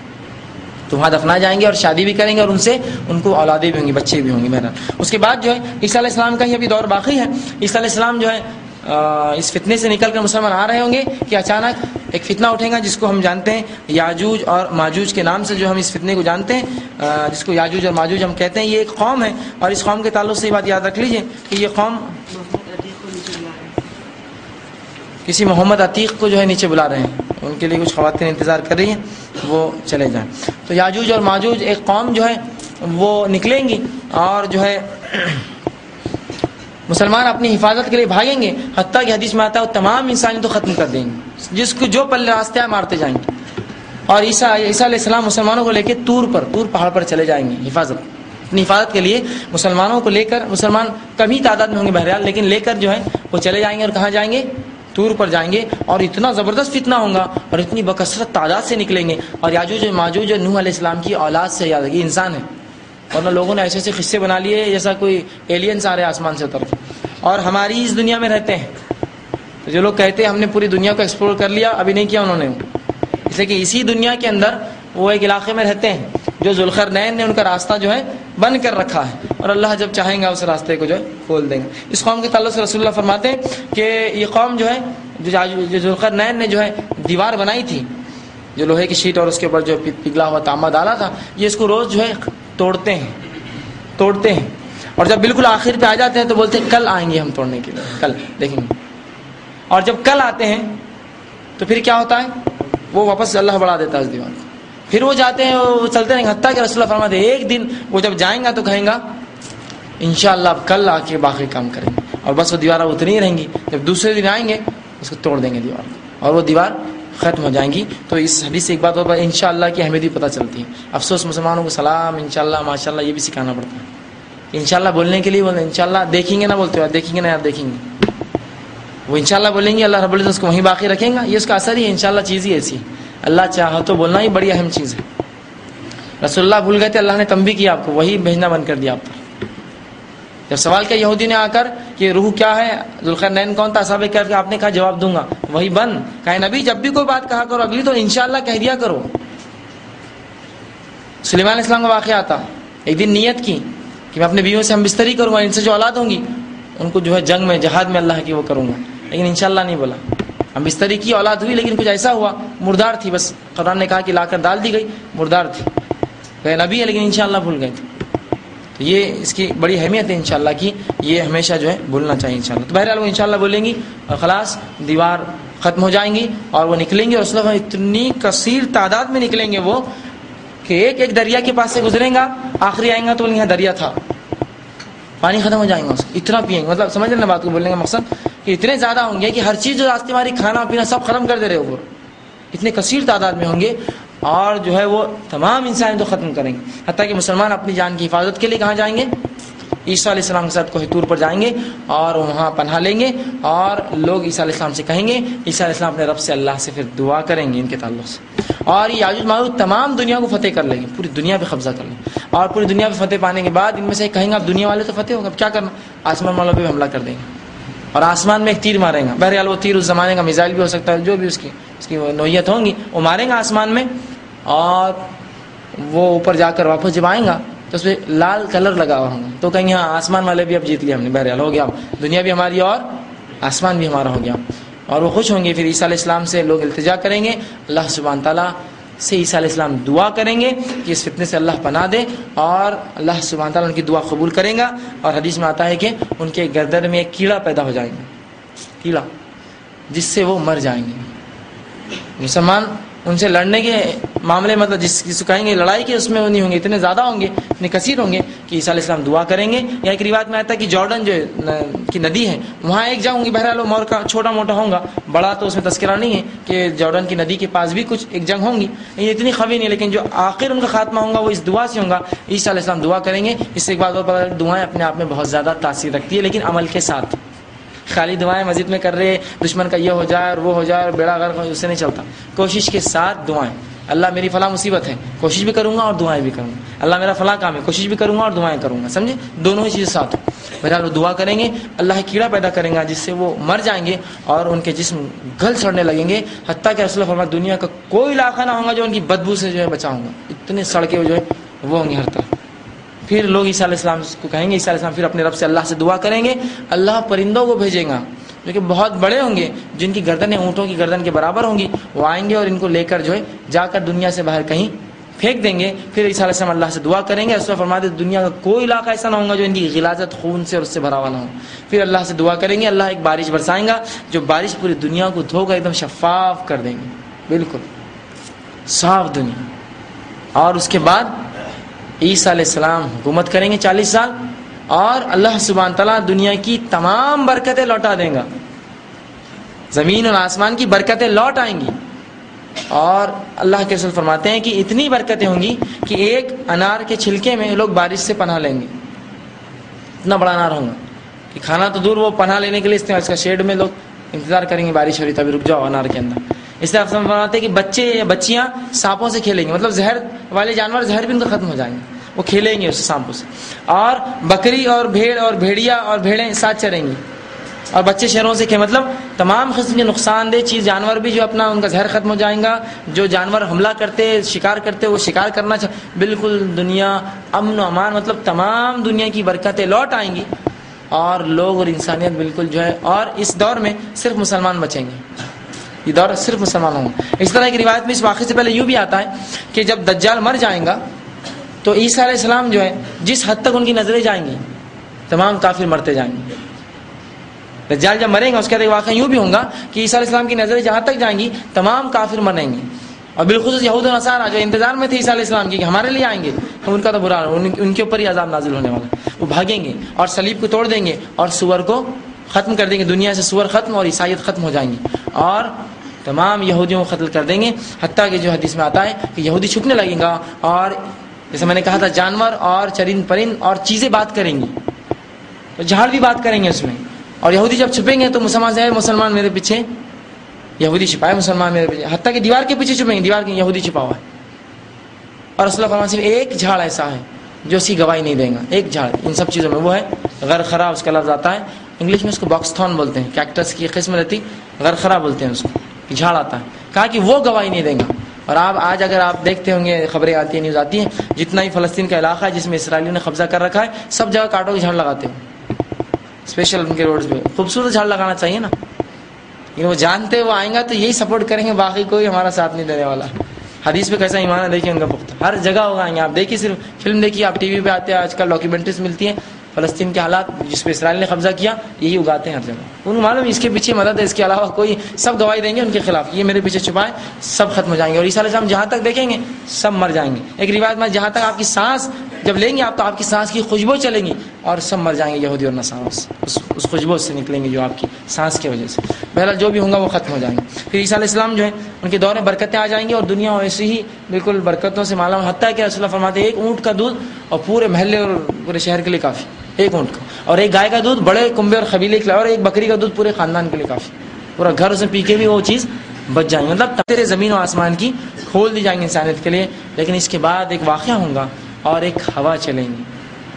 اسے فرماتے ایک ہوا چلیں گی, ٹھنڈی ہوا چلیں گی, اور اس دور میں جتنے مومن ہوں گے وہ سب مر جائیں گے. سب جتنے ایمان والے ہوں گے, جس کے پاس تھوڑا بھی ایمان باقی ہوگا وہ سب مر جائیں گے. کچھ نے کہا یہ عیسیٰ علیہ السلام کی بات کا واقعہ ہے, آپ جب چلے جائیں گے اس کے بعد, بہرحال جو بھی ہو اس وقت کا ہو اس کی بات کی بھی روایت, ہم دونوں بھی اس کو سمجھ سکتے ہیں. ایک ہوا چلیں گی, اور اس سے ایک بات یہ بھی پتہ چلتا ہے کہ اس زمانے تک پھر مسلمان بگڑ جائیں گے. تبھی تو ہوا چلیں گے تو صرف مومن مریں گے, مطلب کچھ لوگ جو زندہ رہیں گے وہ غیر مومن بھی ہوں گے اس زمانے میں. عیسیٰ علیہ السلام کا پھر تھوڑا بعد کا وقفہ ہوگا. بہرحال میں نے انتقال کا اس لیے پہلے واقعہ رکھ دیا تھا کہ آپ کا انتقال ہوگا اور آپ شادی کریں گے, بچے ہوں گے, رسول اللہ صلی اللہ علیہ وسلم کے ساتھ آپ کو تدفین کیا جائے گا. اور اس کے بعد ایک ہوا چلیں گی, اور تمام کے تمام مومن جس کے دل میں تھوڑا بھی ایمان ہوگا سارے کو موت آ جائیں گی, سب کے سب مر جائیں گے اس ہوا کی وجہ سے. اور جو بچیں گے رسول اللہ فرماتے سب سے بدترین قسم کے لوگ دنیا میں بچ جائیں گے, سب سے بدترین قسم کے لوگ, اور یہی لوگ دنیا پہ رہیں گے اور انہیں سے نسلیں چلیں گی. حتیٰ کہ ان لوگوں کے حالات رسول اللہ صلی اللہ علیہ وسلم بتائیں اتنے بدترین ہوں گے کہ دین کا کچھ بھی علم نہیں ہوگا, صرف جو معلوم ہوگا وہ لا الہ الا اللہ, بس اتنا ہے, اس سے ہٹ کر کچھ بھی نہیں. اور اس سے رسول فرماتے اتنے برے ہوں گے, اتنی فحش, اتنی گندگی, اتنی برائی ہوں گی کہ ان میں کا سب سے اچھا شخص وہ ہوگا جو کسی آدمی اور عورت کو جو راستے پہ زنا کریں گے بولیں گے یار دیوار کے پیچھے زیادہ اچھا ہوتا, یہ سب سے اچھا آدمی ہوگا اس قوم کا. مطلب فحش گندگی اتنی عام ہو جائیں گی کہ لوگ راستوں میں زنا کریں گے. روایت نے فرمایا لوگ جانوروں کے ساتھ زنا کریں, کتے بلی جیسا کرتے راستے. اور ان میں اچھا آدمی وہ ہوگا جو بولیں گے بھائی صاحب بازو کر لو, روکنے کا تو معاملہ رہا ہی نہیں, بازو دیوار کے آڑ جاتے زیادہ اچھا ہوتا تھا. اور یاد رکھیں شیطان کے حربوں میں سے ایک زبردست حربہ ہے جو ہمارے ماں باپ کے ساتھ بھی اس نے چلا, جو ہمارے ساتھ بھی چلتا ہے اور قیامت تک چلے گا. انسان کو وہ چیز دکھا دیتا ہے جو چیز اللہ نے چھپا رکھی ہے, ایسی چیزوں کا علم دیتا ہے جو چیز کا علم اللہ نے چھپا رکھا ہے, اللہ کی ایک عمر کے بعد یا ایک وقت کے بعد آتا ہے. اور وہ کیا تھا, آدم اور حوا کو اس نے اس چیز کا علم جو پھل کے بہکایا, جو کھاتے ہی ان کو کس چیز کا علم آیا. قرآن نے کہا وہ پتوں سے اپنے جسم کو ڈھانکنے لگے, وہ پہلے ننگے تھے جنت میں, جیسے ہی کھایا کس چیز کا شعور آیا, اپنی شرمگاہوں کو چھپانے لگے. حدیث میں آتا, قرآن میں آتا. شیطان آج بھی وہی کرنا چاہتا ہے امت ساتھ, وہ چیز کھولنا چاہتا ہے وہ جو اس زمانے میں اس نے کیا شعور دے کر اس چیز کو کھولنا چاہتا لو. بہائی ننگا پن آج دیکھیے کس حد تک ہے کہ اگر کوئی تھوڑے بہت کپڑے پہن لے تو بولتے ماشاء اللہ بہت دیندار گھرانہ دکھ رہا ہے. تھوڑے بہت کپڑے بول رہا ہوں. جو پردہ جس کو بولتے ہیں وہ تو ختم ہی ہو گیا, لیکن اب کچھ ہے بس چلو ماشاء اللہ بہت اچھا ہے, پردہ تو کرتے ہیں. پھر آج برقع بھی یہ ہے کہ وہ زینت بنا ہوا ہے کہ اس کو پلٹ کے لوگ دیکھتے ہیں کہ ایسا برقع, چلو پلٹ کے دیکھو. برقع وہ چیز ہے جو زینت کو چھپاتا ہے, وہ خود زینت نہیں ہوتا اپنے آپ. ویسی چیزیں لوگ دیکھنا پسند نہیں کرتے اس کو, اس لیے اس کو اوڑھنا ہے اوپر سے. لیکن اگر اسی زینت بنا لے تو بے حیائی فحاشی عام ہوں گی. شیطان کا وہی حربہ ہے کہ وہ ننگے پن کو عام کرے. بچپن میں بچہ ہے, اس کو ایسے شعور دلاتا ہے جو اس کو ضرورت نہیں اس علم کی. اب جب وہ شعور آ جائے گا تو کیا اس سے امید ہے اس معاشرے میں کہ جب کہ نکاح 25, 30 اور 40 سال میں ہو رہی کہ وہ اپنے شرمگاہ کو بچا سکیں گے؟ اس کو شعور دے دیتا ہے اس چیز کا. تو یہی اس کا حربہ ہے. بہرحال تو لوگ اتنے گندے ہو جائیں گے کہ جس کی کوئی حد نہیں, اور وہ پاکیزہ ہوا سارے مومنوں کو ختم کر دیں گے. اس کے بعد ایک اور اس کی علامت قیامت کی بڑی ہے کہ 3 زبردست زمین دھسیں گی 3 جگہ پہ. رسول اللہ نے فرمایا خسف فی المغرب, مغرب میں زمین دھسیں گی, وخسف فی المشرق, اور مشرق میں زمین دھسیں گی, وخسف فی الجزیرۃ العرب, اور عرب کے جزیرے میں ایک جگہ زمین دھسیں گی. بڑی زمین دھسیں گی جو بالکل سمجھ میں آ جائے گا, بہت بڑے علاقے ختم ہو جائیں گے. تو مشرق اور مغرب سے کچھ علماء نے کہا ہے مشرق اور مغرب سے مراد امریکہ اور جاپان کا جو علاقہ ہے وہی اینڈ ہوتے ہیں دنیا کے چارٹ کے, اور جزیرۃ العرب سینٹر ہوتا ہے. 3 زلزلے 3 جگہ زمین دھسیں گی, ادھر اور بیچ میں. اگر میپ کو آپ کھول لیں تو فلیٹ اگر کر لے دنیا کو تو وہ جاپان ایک کونا ہوتا ہے, امریکہ ایک کونا ہوتا ہے. تو یہ دونوں, اور بیچ میں جزیرۃ العرب کے اندر ایک بڑا علاقہ, رسول اللہ کی ایک حدیث میں آتا ہے مدینے کے پاس کا ایک علاقہ ہوگا جو زمین بہت بڑی دھس جائیں گی, بہت بڑی دھس جائیں گی. یہ بھی قیامت کی ایک بڑی علامت ہے. رسول اللہ نے جو 10 علامتیں گنائیں اس میں اس کو بھی گنا ہے, 3 کو الگ الگ گنا ہے پورا, مغرب, مشرق اور جزیرۃ العرب کے اندر. اسی طرح جو ہے اس کے بعد مغرب سے سورج طلوع ہوگا. پھر یہ واقعہ خیر بہرحال اب اس کی ترتیب ختم ہو رہی ہے. یہ پہلے واقعات پورے بترتیب تھے, اب ترتیب نہیں ہے, چونکہ رسول اللہ نے جس طرح سے بتایا اس میں ترتیب جڑانا بہت مشکل ہے. اللہ کی جو مجھے سمجھ میں آئے میں نے اس ترتیب کو جڑایا. بہرحال ہر کتاب میں اس کی ترتیب الگ ملیں گے آپ. بہرحال اب ایک ترتیب میں آپ کو بتا رہا ہوں اس میں سے, ٹھیک ہے. تو سورج جو ہے عموماً جس طرح سے طلوع ہوتا ہے, یہ مغرب سے سورج طلوع ہوگا, مشرق سے ہوتا ہے نا, اور مغرب میں ڈوبتا ہے. لیکن اس دن کیا ہوگا, وہ جو ہے سورج جو ہے مغرب سے نکلیں گا, جہاں سے غروب ہوتا ہے وہیں سے آئے گا, الٹا نکلیں گا اپنے اس سے. اس لیے کہ رسول اللہ فرماتے سورج روز جاتا ہے, اللہ سے اجازت لیتا ہے اور پھر آتا ہے دوسری طرف سے. لیکن اس دن اس کو اجازت نہیں ملے گی, کہا جائے گا واپس وہیں سے نکلو جہاں سے آئے ہو, اور وہ مغرب سے واپس آئیں گے. دنیا الٹی ہوں گی. اب کچھ لوگوں نے بڑے SMS پھیلائے تھے, ابھی تھوڑے دن پہلائے تھے, دنیا الٹی گھومنے والی ہے, 2009 میں دنیا کا خاتمہ ہے. اب 2009 میں اگر دنیا خاتمہ ہے تو یہ 2008 چل رہا, اور اس کا بھی سپٹمبر چل رہا. اب کیا 1.25 سال میں پوری نشانی ہونے والی اتنی بری, 1.25 سال بچا ہے نا, آنا جانا 40 سال عیسیٰ علیہ السلام جئیں گے, سبھی ختم ہو گیا, ڈائریکٹ پہنچ گئے. تو کتنی لا علمی ہم اندازہ لگائیے نا کہ رسول اللہ نے ایک ایک چیز بتا دی, میل کے پتھر کے ایسا بتا دیا, اور ہم ابھی بھی پڑھے 9002 2009 میں اور 2012 میں ہو جائیں گی. تو کوئی بول رہا 15 میں بس دنیا ختم ہے. تو کچھ تو ابھی تیار ہے کہ ابھی آ گئے, بولے سب بیٹھے ہوئے یاجوج ماجوج یہ وہ, عیسیٰ علیہ السلام بھی آ گئے اور مہدی بھی آ گئے. لیکن ظاہر کیوں نہیں ہو رہے, بولے ٹیررزم بہت زیادہ ہے نا, بدنامی کے ڈر سے چھپے ہوئے. ٹیررزم ختم ہونے کے بعد نکلیں گے وہ. عجیب بات ہے, عجیب بات ہے. بہرحال تو یہ کتاب و سنت سے تو اس کا کوئی ثبوت نہیں یہ وہ چھپنا, بلکہ وہ ظاہر ہو جائے. اس طرح مغرب سے سورج طلوع ہوگا, یہ بھی بڑی علامت ہے, اور قرآن نے بھی اس علامت کو بتایا اور کہا توبہ قبول نہیں ہوئی یہ علامت کے بعد بھی. تو آپ کہیں گے وہ تو پہلی علامت پہ بھی آپ نے بولا, پھر بول رہے ہیں. یہ تو پہلی علامت جو ہے اس کے بعد یہ بہت بڑا وقفہ گزر چکا ہے کہ انسانیت عیسیٰ علیہ السلام کو بھول گئی, دین اسلام کو بھول گئی اور بدتر ہو گئی. مطلب ایک بہت بڑا وقفہ گزر چکا ہے, پھر موقع ہے ان کو توبہ کا تھا, اب پھر ختم ہو گیا یہ ٹائم پر, دوسرا وقت آ گیا, دوسرا موقع آ گیا. تو سورج مغرب سے نکلیں گا, اور اس کے بعد اللہ کے رسول صلی اللہ علیہ وسلم فرماتے ہیں کہ ایک دھواں آئیں گا, دھواں نکلیں گا, یا زمین سے جانور. بہرحال دونوں میں نشانیاں الگ الگ ہے, ترتیب میں آپ اس کو کر سکتے, پہلے یا پہلے وہ. ایک دھواں نکلیں گا جو یمن سے نکلیں گا, ایک آگ نکلیں گی جو یمن کے علاقے سے نکلیں گی, اور تمام انسانیت کو جمع کر کے مقام محشر لے جائیں گے. مقام محشر کون سا علاقہ ہے؟ شام کی زمین جو مقام محشر ہے, پوری انسانیت وہاں جمع ہوں گی.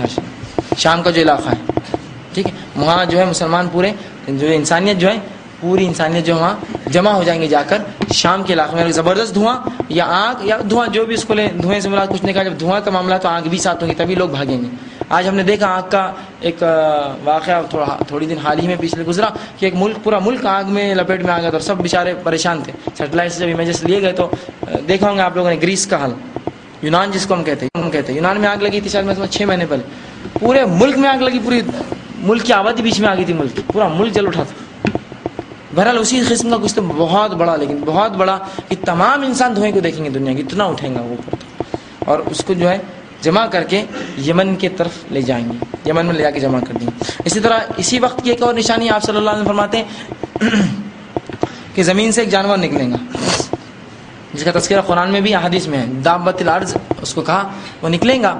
اور دابۃ الارض سے مراد ایسا جانور جو دابہ عربی میں اس کو بولتے ہیں جو چپک کر چلتا ہے، زیادہ زمین سے اٹھتا نہیں، جیسا چپلک ہو گئی ہے، ان کو داب بولتے ہیں، جو اپنا وزن خود نہیں اٹھاتے، ایسا لگتا پیر ہے لیکن رینگتے ہوئے، جیسا ٹینک سے اس کو دبابہ بولتے ہیں، چپک کے چلتا ہے پورا زمین سے۔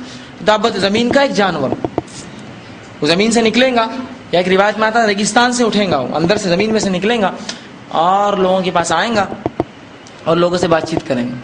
اس مقام پہ جب سے لوگ جمع ہوں گے بات چیت کریں گے اور ان کو ضرب لگائیں گے، ماریں گا بھی، اور کہیں گا ایمان کیوں نہیں لائے تھے، تم ایمان کیوں نہیں لاتے۔ ایک روایت میں آتا ہے کہ اس کے پاس جو ہے سلیمان علیہ السلام کے تعلق سے کچھ اس کی انگوٹھی یا کچھ سامان یا موسیٰ علیہ السلام کا ایسا اس قسم کی روایت بہرحال آتی ہے، اور وہ لوگوں کو ماریں گا، اور رسول اللہ فرماتے ہیں وہ لوگوں کی ناک پر ماریں گا، ان کی ناک توڑ دیں گے، اور ہر ایمان والے کو وہ کریں گے متنبع، ایمان والا ہے ٹھیک ہے، ایمان والا نہیں تو بولیں گے ایمان کیوں نہیں لائے تم۔ زمین سے ایک جانور نکلیں گا اور وہ کلام کریں گا، اب اس کی حیت کیا ہوں گی، اس کی حیثیت کیا ہوں گی، واللہ عالم بالصواب، ہم نہیں جانتے، اس لیے کہ ایسی چیزیں ہیں جو جب تک ظاہر نہ ہو ہم سمجھ نہیں پائیں گے، ہے نا، جب دیکھتے ہیں تو انسان کو سمجھ میں آتا ہے اس کی اصلیت کا۔ بہرحال ایک خوفناک منظر ہوگا اس جانور کا آنا۔ اسی طرح آپ صلی اللہ علیہ وسلم فرماتے ہیں قیامت سے قریب یہ ہوگا کہ قرآن اٹھا لیا جائے گا، یہ بھی علامت ہے، یہ بہرحال پہلے ہو جائیں گے لیکن آخر میں نے الگ الگ ہے اس لیے پہلے بتا دیا، یہ الگ الگ علامت ہے۔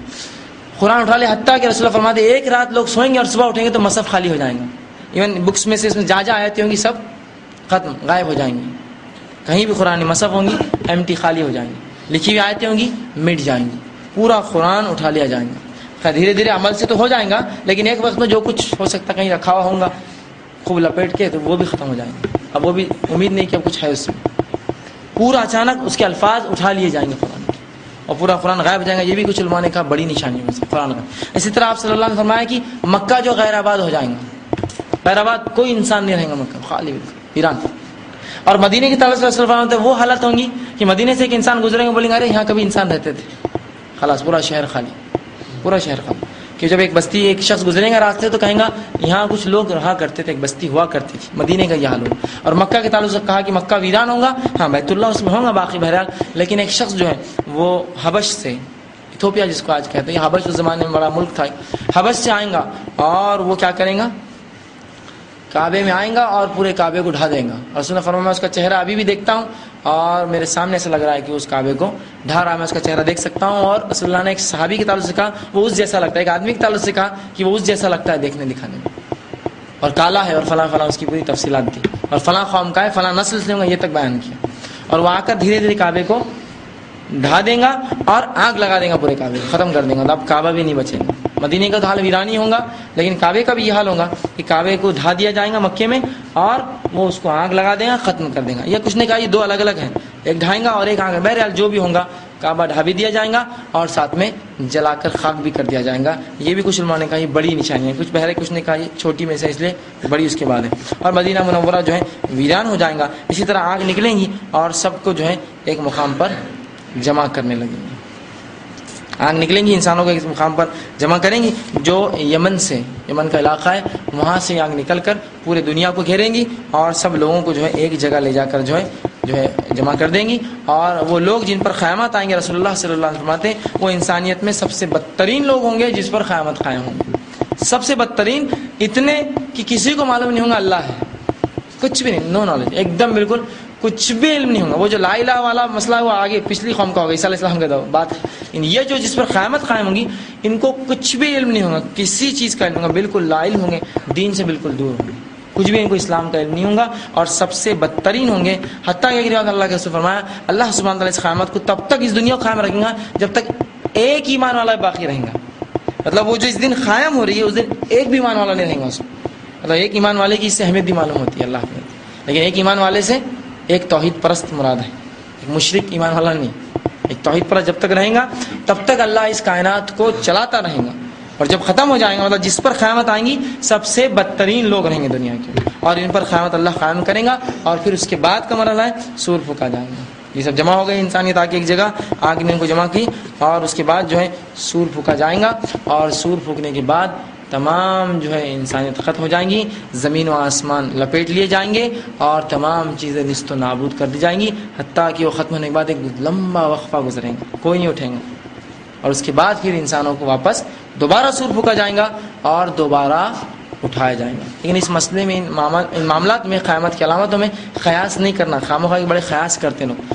سب سے آخری میں کون مریں گا، سب سے پہلے کون مریں گا، سب سے آخری میں بولے کون مریں گا، جو فرشتہ روح نکالتا ہے، اس لیے سب کو مارنا ہے نا اس کو، یہ سب خیاسی باتیں، اس کو چھوڑ دیجیے، اسے ہم کو لینا دینا نہیں کون پہلے اور کون بعد، ورنہ لوگ کرتے ہیں ایسی باتیں، وہ کون مریں گا وہ کب، بہرحال تمام انسانیت اور کائنات ختم کر دی جائیں گی اور اس کے بعد دوبارہ جو ہے پھر سور ہوں گا، اور رسول اللہ فرماتے ہیں انسان اگیں گے، کیونکہ ایک رسول اللہ فرماتے ہیں ریڑھ کی ایک ہڈی ہے، انسان کے جسم کا سب ختم ہو جاتا ہے لیکن وہ ختم نہیں ہوتا، کبھی یاد رکھیے مٹی میں رہتا ہے باقی، اور اسی سے انسان جیسے سبزی اگتی ہے اسے اگیں گے، پھر بڑھ جائیں گے اور پھر کھڑے ہو جائیں گے، اور پھر اس کے بعد ایک کے بعد ایک مقام محشر قائم ہوں گا، پھر سور پھونکنا، سور کا دوبارہ پھونکا جانا، لوگوں کا زندہ ہونا، پھر میزان کا ترازوؤں کا لگنا، میزان قائم کیے جائیں گے انشاءاللہ۔ یہ میزان قائم کرنا، ترازو کا لگنا، اس کا بیان انشاءاللہ عزیز جنت کا بیان اور جہنم کے بیان میں آئے گا انشاءاللہ۔ جنت کا بیان جو ہے وہ 26 کو جمعہ کے دن 26 ستمبر کو ہے، اور جہنم کا بیان جہنم کا 26 کو، اور جنت کا جو ہے 25 کو، مطلب کل جنت کا بیان آئے گا، اس میں انشاءاللہ اس کے بعد کی میں کڑی رکھوں گا،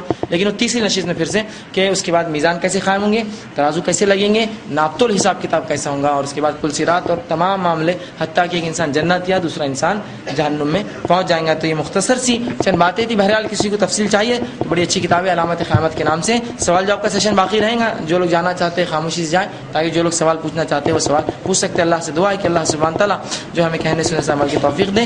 وآخر دعوانا الحمدللہ رب العالمین، سبحان ربک رب العزۃ عما یصفون وسلام علی المرسلین والحمد للہ۔